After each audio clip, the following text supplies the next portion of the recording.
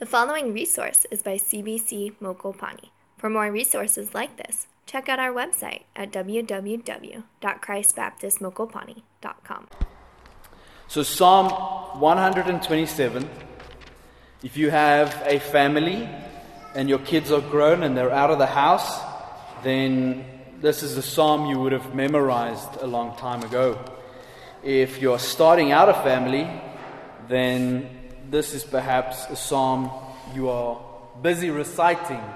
If you have a desire to start a family at some point, this is a psalm that you should be meditating on. I want to read for us just kind of a way, to get started. Psalm 127, unless the Lord builds the house, those who build it labor in vain. Unless the Lord watches over the city, the watchman stays awake in vain. It's in vain that you rise up early and go late to rest, eating the bread of anxious toil, for he gives to his beloved sleep. Behold, children are a heritage from the Lord. The fruit of the womb is a reward. Like arrows in the hand of a warrior are the children of one's youth. Blessed is the man who fills his quiver with them. He shall not be put to shame when he speaks with his enemies in the gate. Friends, we kind of introduced this theme last week by looking at the biblical foundations of establishing a godly family, right? And it's important that we understand there is a spiritual foundation that we as a family need to have in order to have godly relationships. There's a reason why spouses fight. There's a reason why siblings have rivalries. I'll tell you, and this might make a lot of people upset, is because no one's laying a spiritual foundation to build on. And so we come from dysfunctional homes. That you might have parents growing up, two parents in fact growing up. That doesn't mean you come from a healthy background or a healthy home. You can have two parents who live in the same house and still not be present. Many of us can come from a background where we have one parent who is more present than those who have two parents. Some of us even grow up from a background where we had a grandparent raise us. In some cases, there are children growing up in organizations where they have no parents. And so we think it's going to be okay. I turned out okay, so society is going to be okay. Well, we've been saying that for 70 years. And society is not okay. It's not. So part of this biblical foundation was to establish the kind of relationships that carry the idea of submitting to one another out of reverence for Christ, meaning serving one another with humility for the sake of Christ. But there's much more, my dear friends. In fact, I don't even know if we'll cover all of it in our series because there's just so much and we have so little time. But there's so much that needs to be said of the family. And our focus last week was to look at what does the world's influence have upon the family and how it needs to change. So this morning I want to add that even in the church, even somewhat isolated from today's society, we still get a glimpse of how society has impacted the family through the church. When the church begins to become progressive, when the church pursues pragmatism instead of the gospel, we see the roots of society take place in such a gathering. There are many men and women today and perhaps 40 years ago, whose church-going, Bible-reading parents frankly told their children, I wish I had never given birth to you. Church-going, Bible-reading parents. Perhaps you had a parent say that to you. What if I never had you? Friends, we tend to think, no, it's okay in the church. Relationships are fine in the church. Just this week, someone sent me a clip. This happened in May, this year, in May, it happened, where a pastor, after 20 years, confessed that he had immoral relations with a young girl in the church. And that he was, willing to step down from leadership and deal with the repercussions. And the church, erupted in applause and like, yes, that's great. You're taking responsibility, until the girl and her husband went up to stage moments after he said this. And they shared everything. Friends, we are mistaken to just say, it's okay, it's in the church. The church is fine. The church is safe. The church isn't unless we cultivate that, unless we protect that, unless we nurture that. If you do not have elders who are willing to speak the truth and live by that truth and die by that truth, my dear friends, the church doesn't have a spiritual foundation. It doesn't. We need to speak about these things more than just confess them. And so we see that even in the church there are unhealthy relationships. I know of many people whose folks would time and time again say to their young children, I'm just going to run away. And then you think that's okay, your kids are fine. It's destroying your children. They lose trust in you. So friends, we tend to think it is going to be just fine, and then we are mistaken. You see, what even happens in these instances, outwardly these parents would give lip service to the privilege of being parents. Yes, it's great, I have 3 kids. Inwardly, the parents are carrying the attitude that parenting is a burden. And I have to endure it, because I wanted to have these kids. My dear friends, how do such attitudes reside in a Christian's heart? I couldn't wait to become a parent, and still even now with the frustrations and the hardship, I still share more joy than the frustration. See, I think many people have become captive to a culture that defines self-worth and fulfillment in terms of contribution, name, education, wealth. That if you don't have these things, who are you? Who are you in your community? Who are you in the church? Many churches choose their leadership, by the way, according to status of what men have in the church. Well, you drive this car, you run this business, you must be an elder. You're a leader, come on. People outside church love you. Come be an elder. And then we want to ask why the church is in the state that it is today. I'll tell you why. It's because we're bringing the world in and saying, hey world, come be part of us. What does Scripture say? Go into the world. Not let them come here. Go into the world, make disciples, meaning people are being saved and they're joining the church. They're becoming part of the church.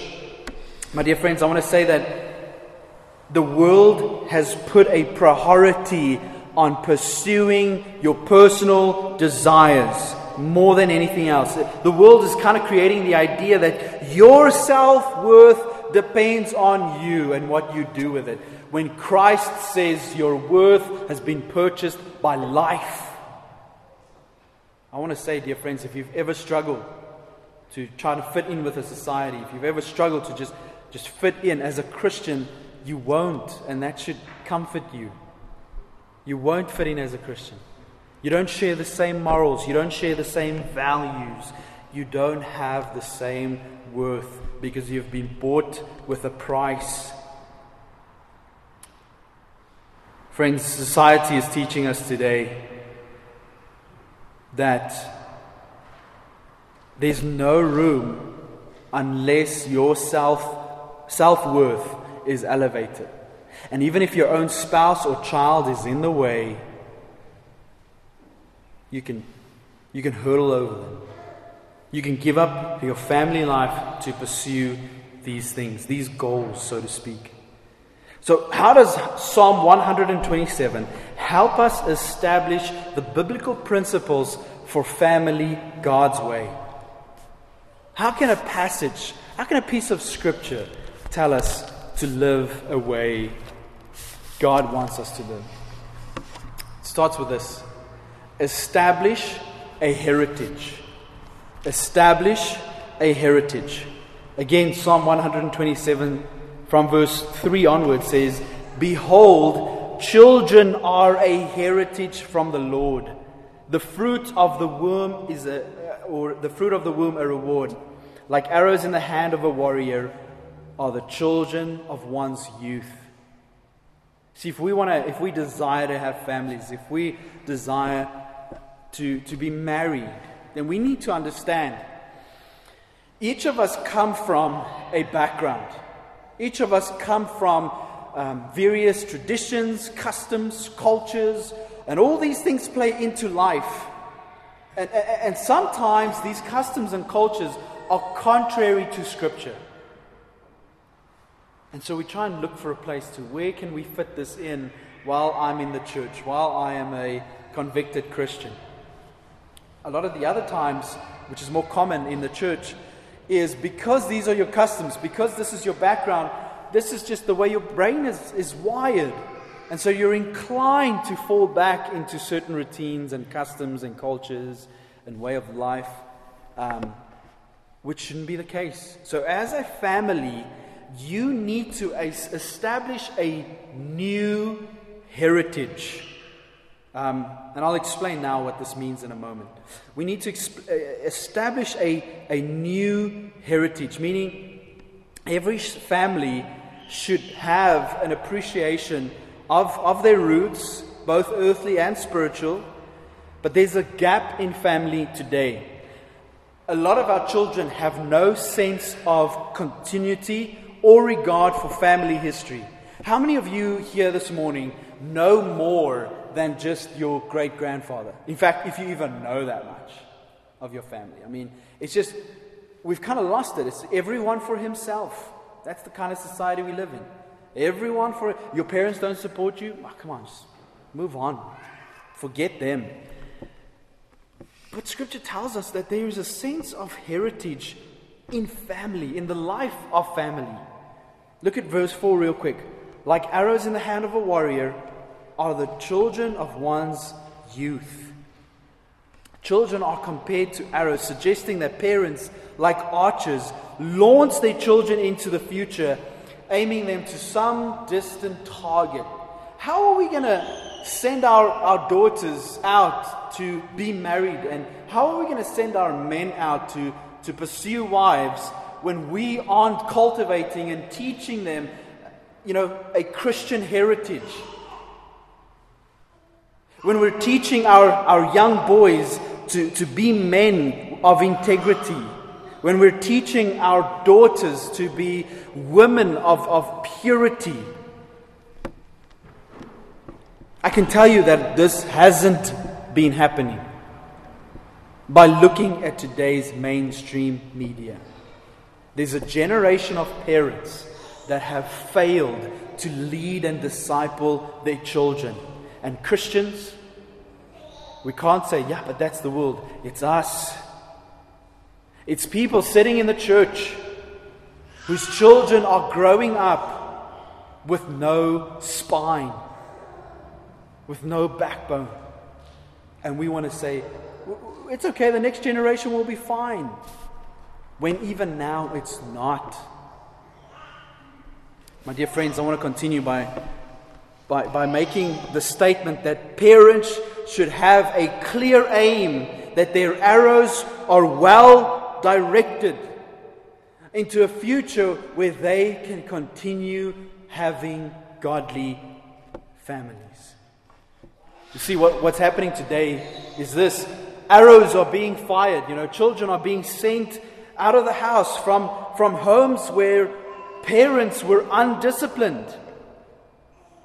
So not just do these children come from a background where they are unsure of their family history, where they are unsure of even themselves, these children start families. They grow up and they have kids. And how do these kids grow up? The same way they grew up, in front of a screen, in front of a message that says your self-worth is most important.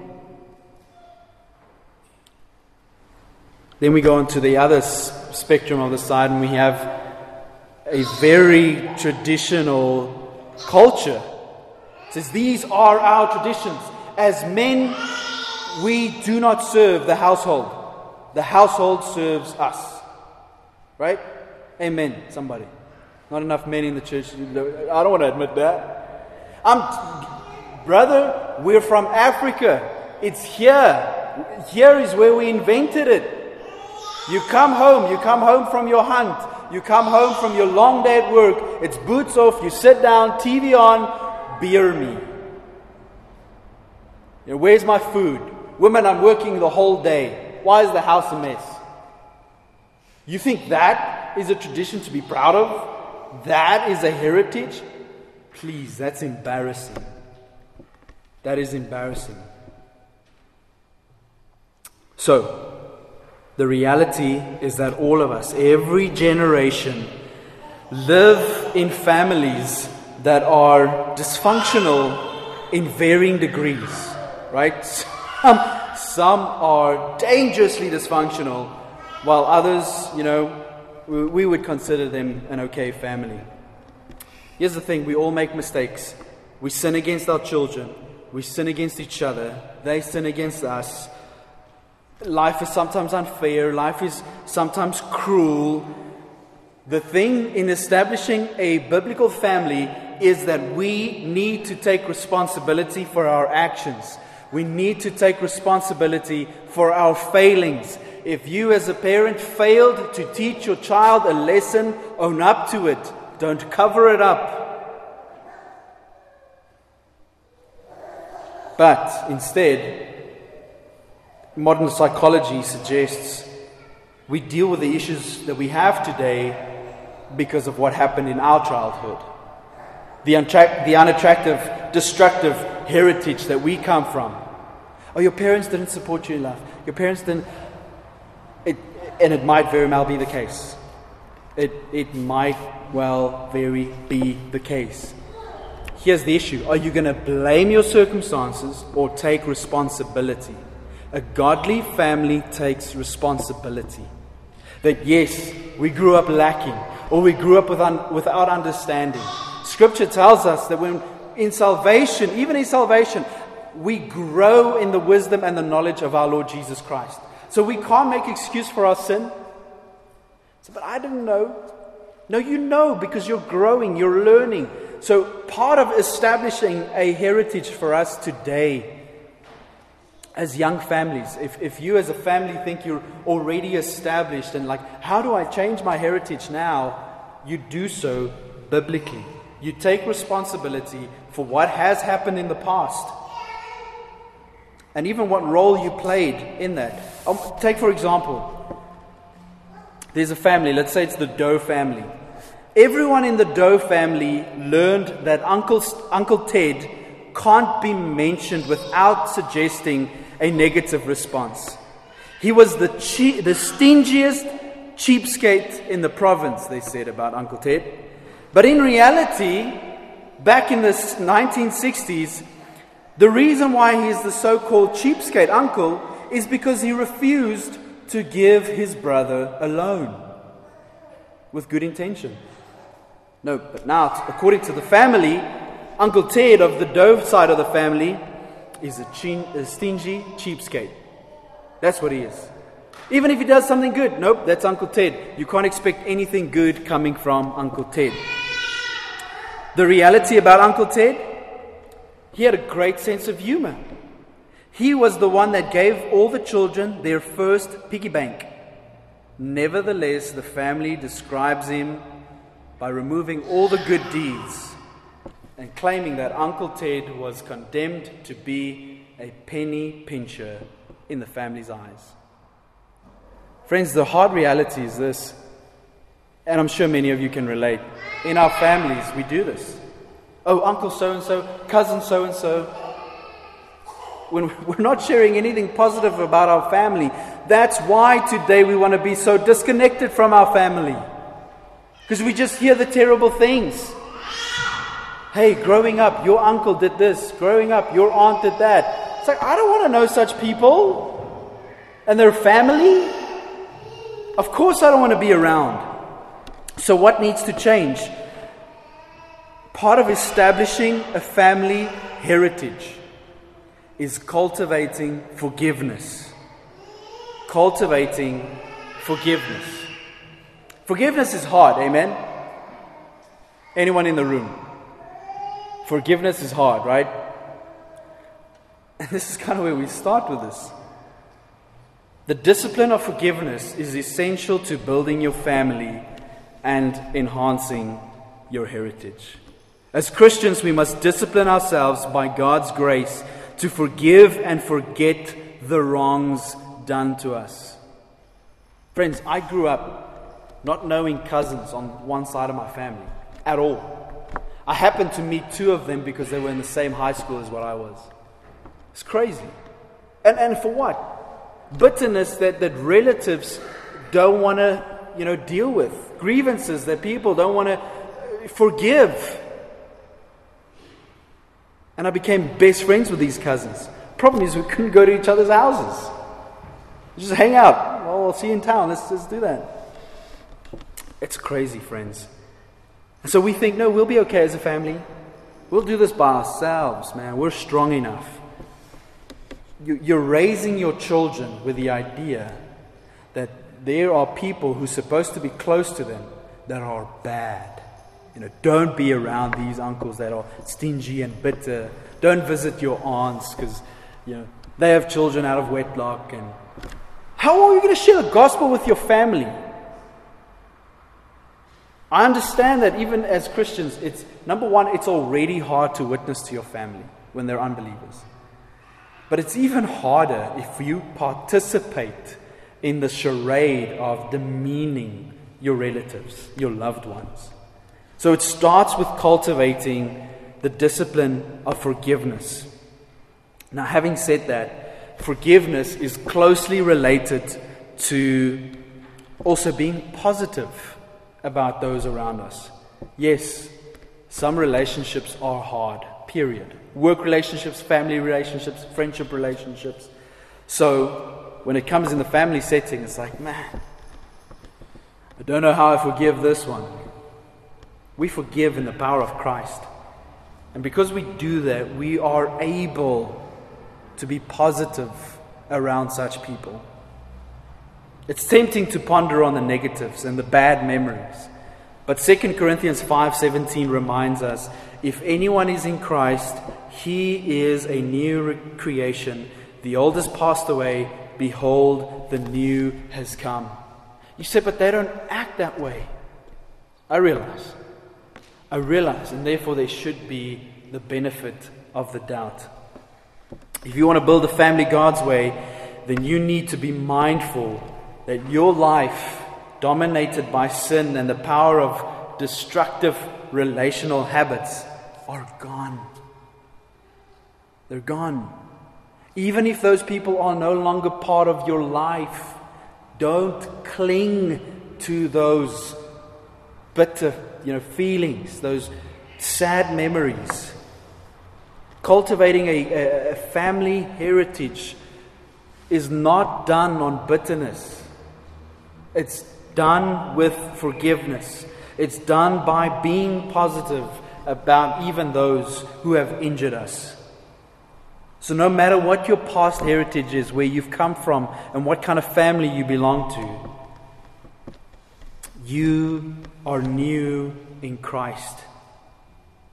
Listen, whatever you or your spouse's backgrounds, even if you have no spouse and you feel hopelessly alone, you can build an enduring sense of heritage that will extend to your children and to their children. Cultivating healthy relationships. When you as a spouse argue and fight, it's coming together and pleading for forgiveness in front of your kids. Right? Your kids saw you fight. Your kids saw you explode. But now show them how you reconcile. Now show them how you forgive. Because if let's for example say you and your husband fight, your son Billy sees the whole thing, but he never sees how you reconcile. He sees the fight take place, man, and it's brutal. And 3 hours later, oh honey, could you make me some tea? Your children are growing up with the idea that I can explode and everything's fine. No, that's not how we create a heritage for our children. When we sin in front of them, we must reconcile in front of them. We must teach them. We must show them. If we don't, the harm is so deep and destructive. So here's some disciplines to help you get started. Just kind of paving a way for a healthy family heritage. Number one, and this won't be very fun, list all the injustices of the past. List them. So-and-so did this to me. So-and-so did that. I did this to so-and-so. It won't be a very fun assignment, but I tell you what, I'll give you 2 scriptures that you can put with this. Colossians 3, verse 12 to 13. Colossians 3, verse 12 to 13. And Philippians 3, verse 13 and 14. These scriptures are helpful when it comes to dealing with forgiveness, the forgiveness of others. Right? So you write down those grievances, because I'm sure some of us still feel the sting. Meaning we haven't really forgiven. We haven't really dealt with. So, but forgiving doesn't mean forgetting. You're right, forgiving doesn't mean forgetting. Therefore, you need to choose to forget. Work past it. Work through it. Come to reconciliation. Secondly, once you've made this choice, once you've decided, I'm doing this, I'm going to forgive, don't try and do this by your own strength.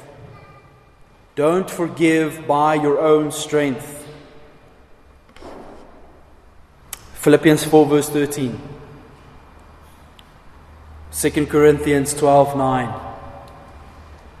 Draw this grace, which is a unique grace, from Christ Himself. Christ will help you deal with these issues of bitterness so that you can arrive at a place of forgiveness. Number 3, list the good things that you may have received from your parents or those who raised you. Now, even if your situation is totally destructive, you still received the color of someone's eyes, your hair, your physique, your abilities. Life itself came from your parents. Thank the Lord for these gifts. Thank the Lord for these gifts.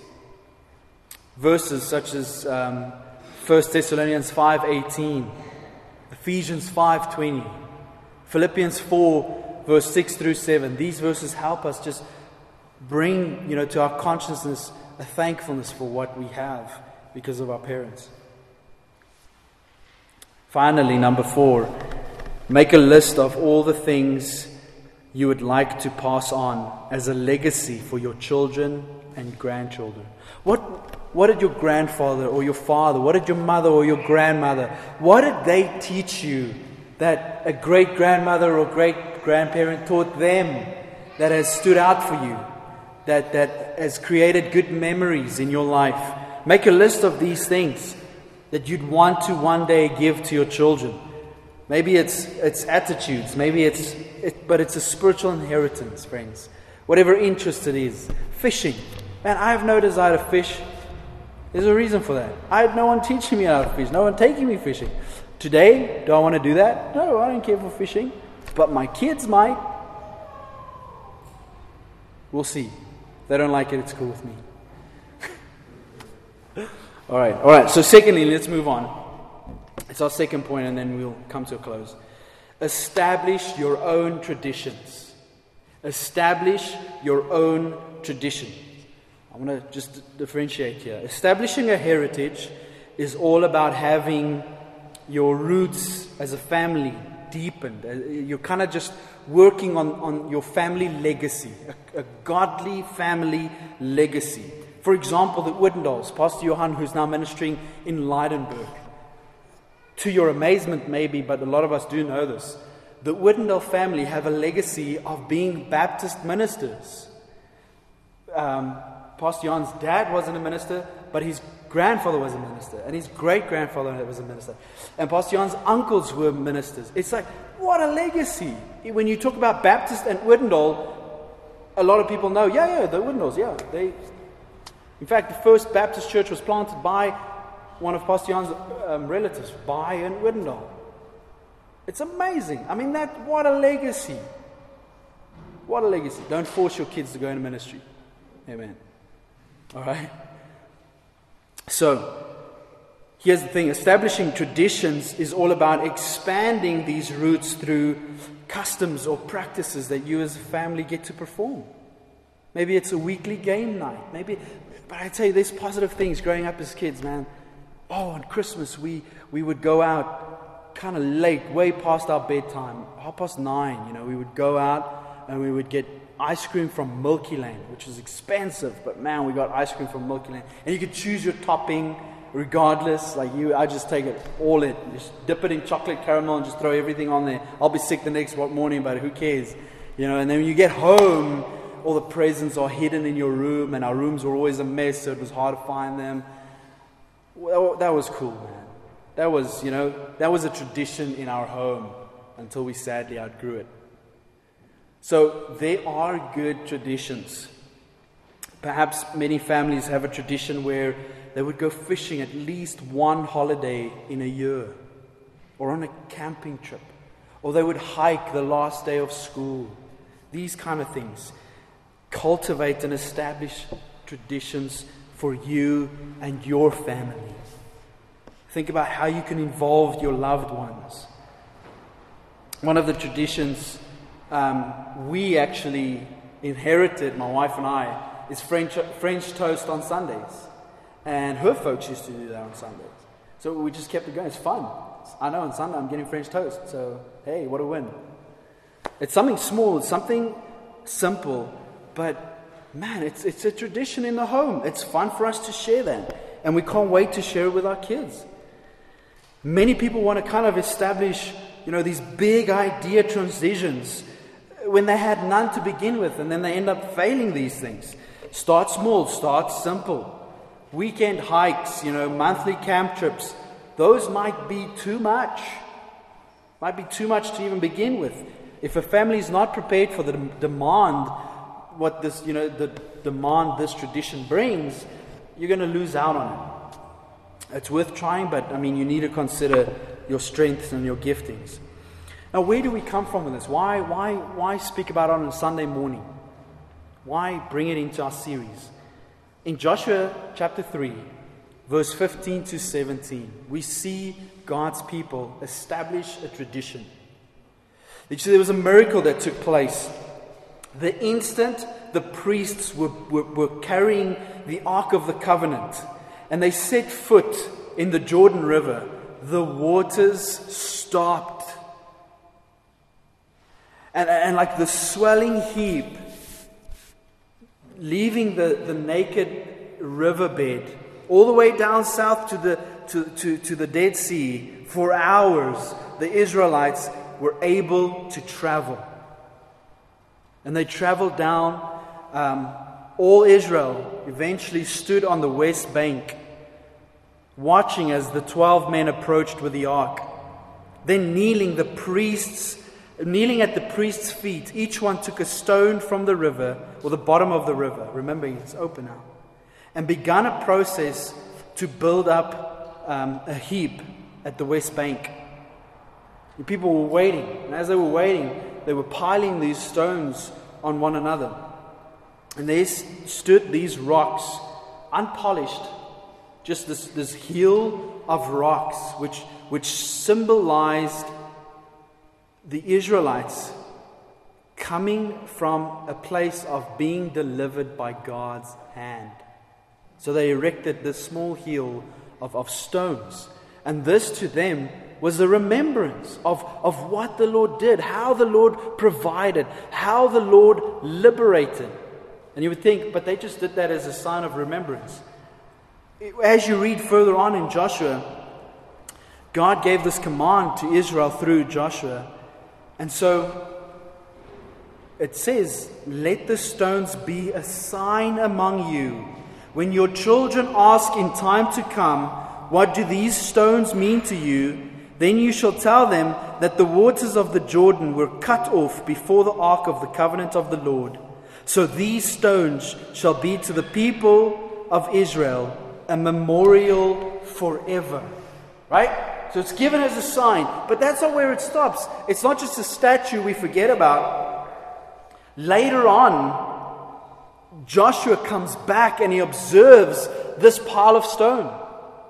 He's establishing a tradition. He is mindfully saying that this is something we need to celebrate. This is something we need to keep going in our heritage for many generations to come, because it will tell them of God's hand of deliverance. Listen, the stones weren't any man's idea. It wasn't even Joshua's idea. These stones were erected in response to God's command. So,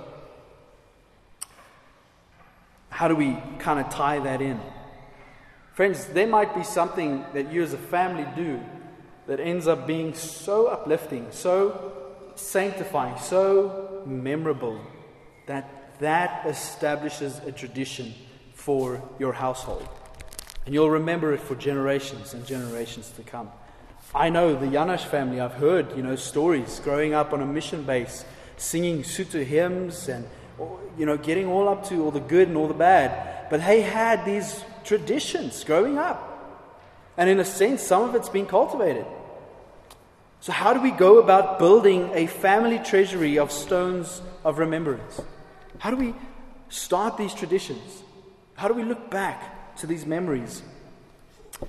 Firstly, spend some time reading Joshua chapter 4. Just kind of see how the Lord worked through the people, how the Lord used the people, how these people, responded. And then ask God to help you recall, for an older family, ask God to help you recall some of the memories that were significant to you. Maybe take a photo album and kind of go back to those things. For a young family, a new family, think of something that recently happened that you really want to kind of just celebrate and keep in your family. And then secondly, record these memories. As you expand on your photo album, I know many people don't do photo albums anymore because it's just everything is digital. But record your memories. Don't let it be a temptation to sit behind your camera. But there are many times where you as a family will sit around a table and play some games or have a meal and come up with the greatest conversations. And laugh so much that the kids go to bed with stomach cramps, And then you have nothing of it. So, oh man, remember that night? Record your memories. Write them down. Diarize them. Maybe start a family notebook. Thirdly, share your memories. Don't just go to a lot of us do this. We go on holiday, we take a ton of photos, put it on a folder, and we forget about it. And then just by chance, Facebook reminds us. That's not how we're going to cultivate any traditions. Share your memories. Birthdays provide rich times, perhaps for parents, to recall, how God has provided over the years, how God has even given their children as a miracle of life. Holidays, a lot of us, as I just recalled, Christmas. We had a tradition growing up at Christmas. And for me to look back at it as a small boy, it's like, yeah, that was life, man. Safe. You don't know. You don't know what mortgage does to you. You don't know these things. It's good. Thirdly was to share memories. Then I want to challenge us. Fourthly, parents, don't sleep in. Don't sleep in. When it's a public holiday, when it's school holidays, when it's a Christian holiday, take the opportunity, take your family out, go picnic, go hiking, do something as a family. Because if we don't, we're just never going to have any traditions. And our kids are going to grow up not having any memories of these exciting but challenging things that we've done. How many kids, how many young adults are here this morning who grew up with, one of the most exciting things for us as a family was to watch TV on a, whatever night of the week. I'm like, hey, we can do better. We can do better by establishing traditions and doing things together, sharing things together. So I want to kind of conclude with this. When a family is building on these principles, building your own heritage, building your own tradition, having Psalm 127 in mind, I think you will come to realize how blessed a family really is. How precious family really is. I understand this. We live in the 21st century.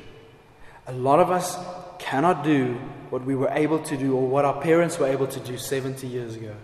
We have wives who are working full time. We have husbands who are working full time. We send our kids to school and then to care centers for how many hours a day? I'm not talking about those things. We pray, that the situation can change. But regardless even of that schedule, sadly many of us have because of financial reason, we can still cultivate a healthy family by establishing our own heritage and traditions. And we do that on the foundation of God's Word. And then, my dear friends, you will soon become a Psalm 128 family. Let me read it for us. Blessed is everyone who fears the Lord, who walks in His ways. You shall eat the fruit of the labor of your hands. You shall be blessed, and it shall be well with you. Your wife will be like a fruitful vine within your house. Your children will be like olive shoots around your table. Behold, thus shall the man be blessed who fears the Lord. Friends, we want to be families who are blessed in the fear of the Lord. We want to have families or be part of families where our wife, who's a fruitful vine, meaning, she is someone who is well-rounded with her hands. We want to have children who are like olive shoots around the table. It means if we fear the Lord, there is peace. The reference with a wife being a fruitful vine refers to refreshment. And finally, children sitting around the table like olive shoots refers to constant growth. What a joy I think it is as a Christian family to not only have peace in your house, but refreshment and constant growth. I know that for me as a husband, I am trying relentlessly to release my wife of obligation that she shouldn't need to deal with because of today's society, so that my wife would be a refreshment in the house. I look at our daughter growing up, and my desire is that the Lord would bless us with more children and have them grow and see constant growth in our house. Single men, single women, if you desire anything, pray for the Lord to bring such a family about through you.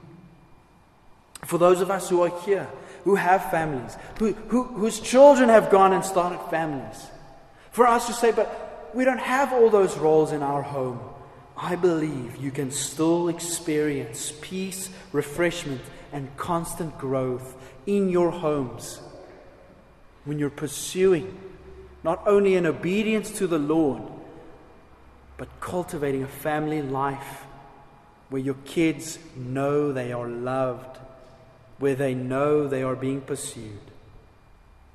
Friends, this can be us, and it should be us. Don't make it an idol. Don't pursue it when you shouldn't be pursuing it. This is a way of life. So let's ask the Lord in response to give us the wisdom and the opportunities to cultivate our family God's way. Lord Jesus, we pray this morning. As we know, many of us have various desires, we have various longings, and we have various expectations. And I pray, regardless of where we are within modern society, and I know that many of us have desires as men, as women, even our children as they grow, each one has desires. And Lord, I know that some of these desires, many of these desires, can be good things, especially in the family life. But Lord, we also know that when they become idols in our lives, it quickly destroys and robs us from being a biblical family. So Lord, as we understand these scriptures, as we seek to apply these truths, would you encourage us by the guidance of your Holy Spirit and the truth that is in your word. Jesus, we pray this in your name. Amen.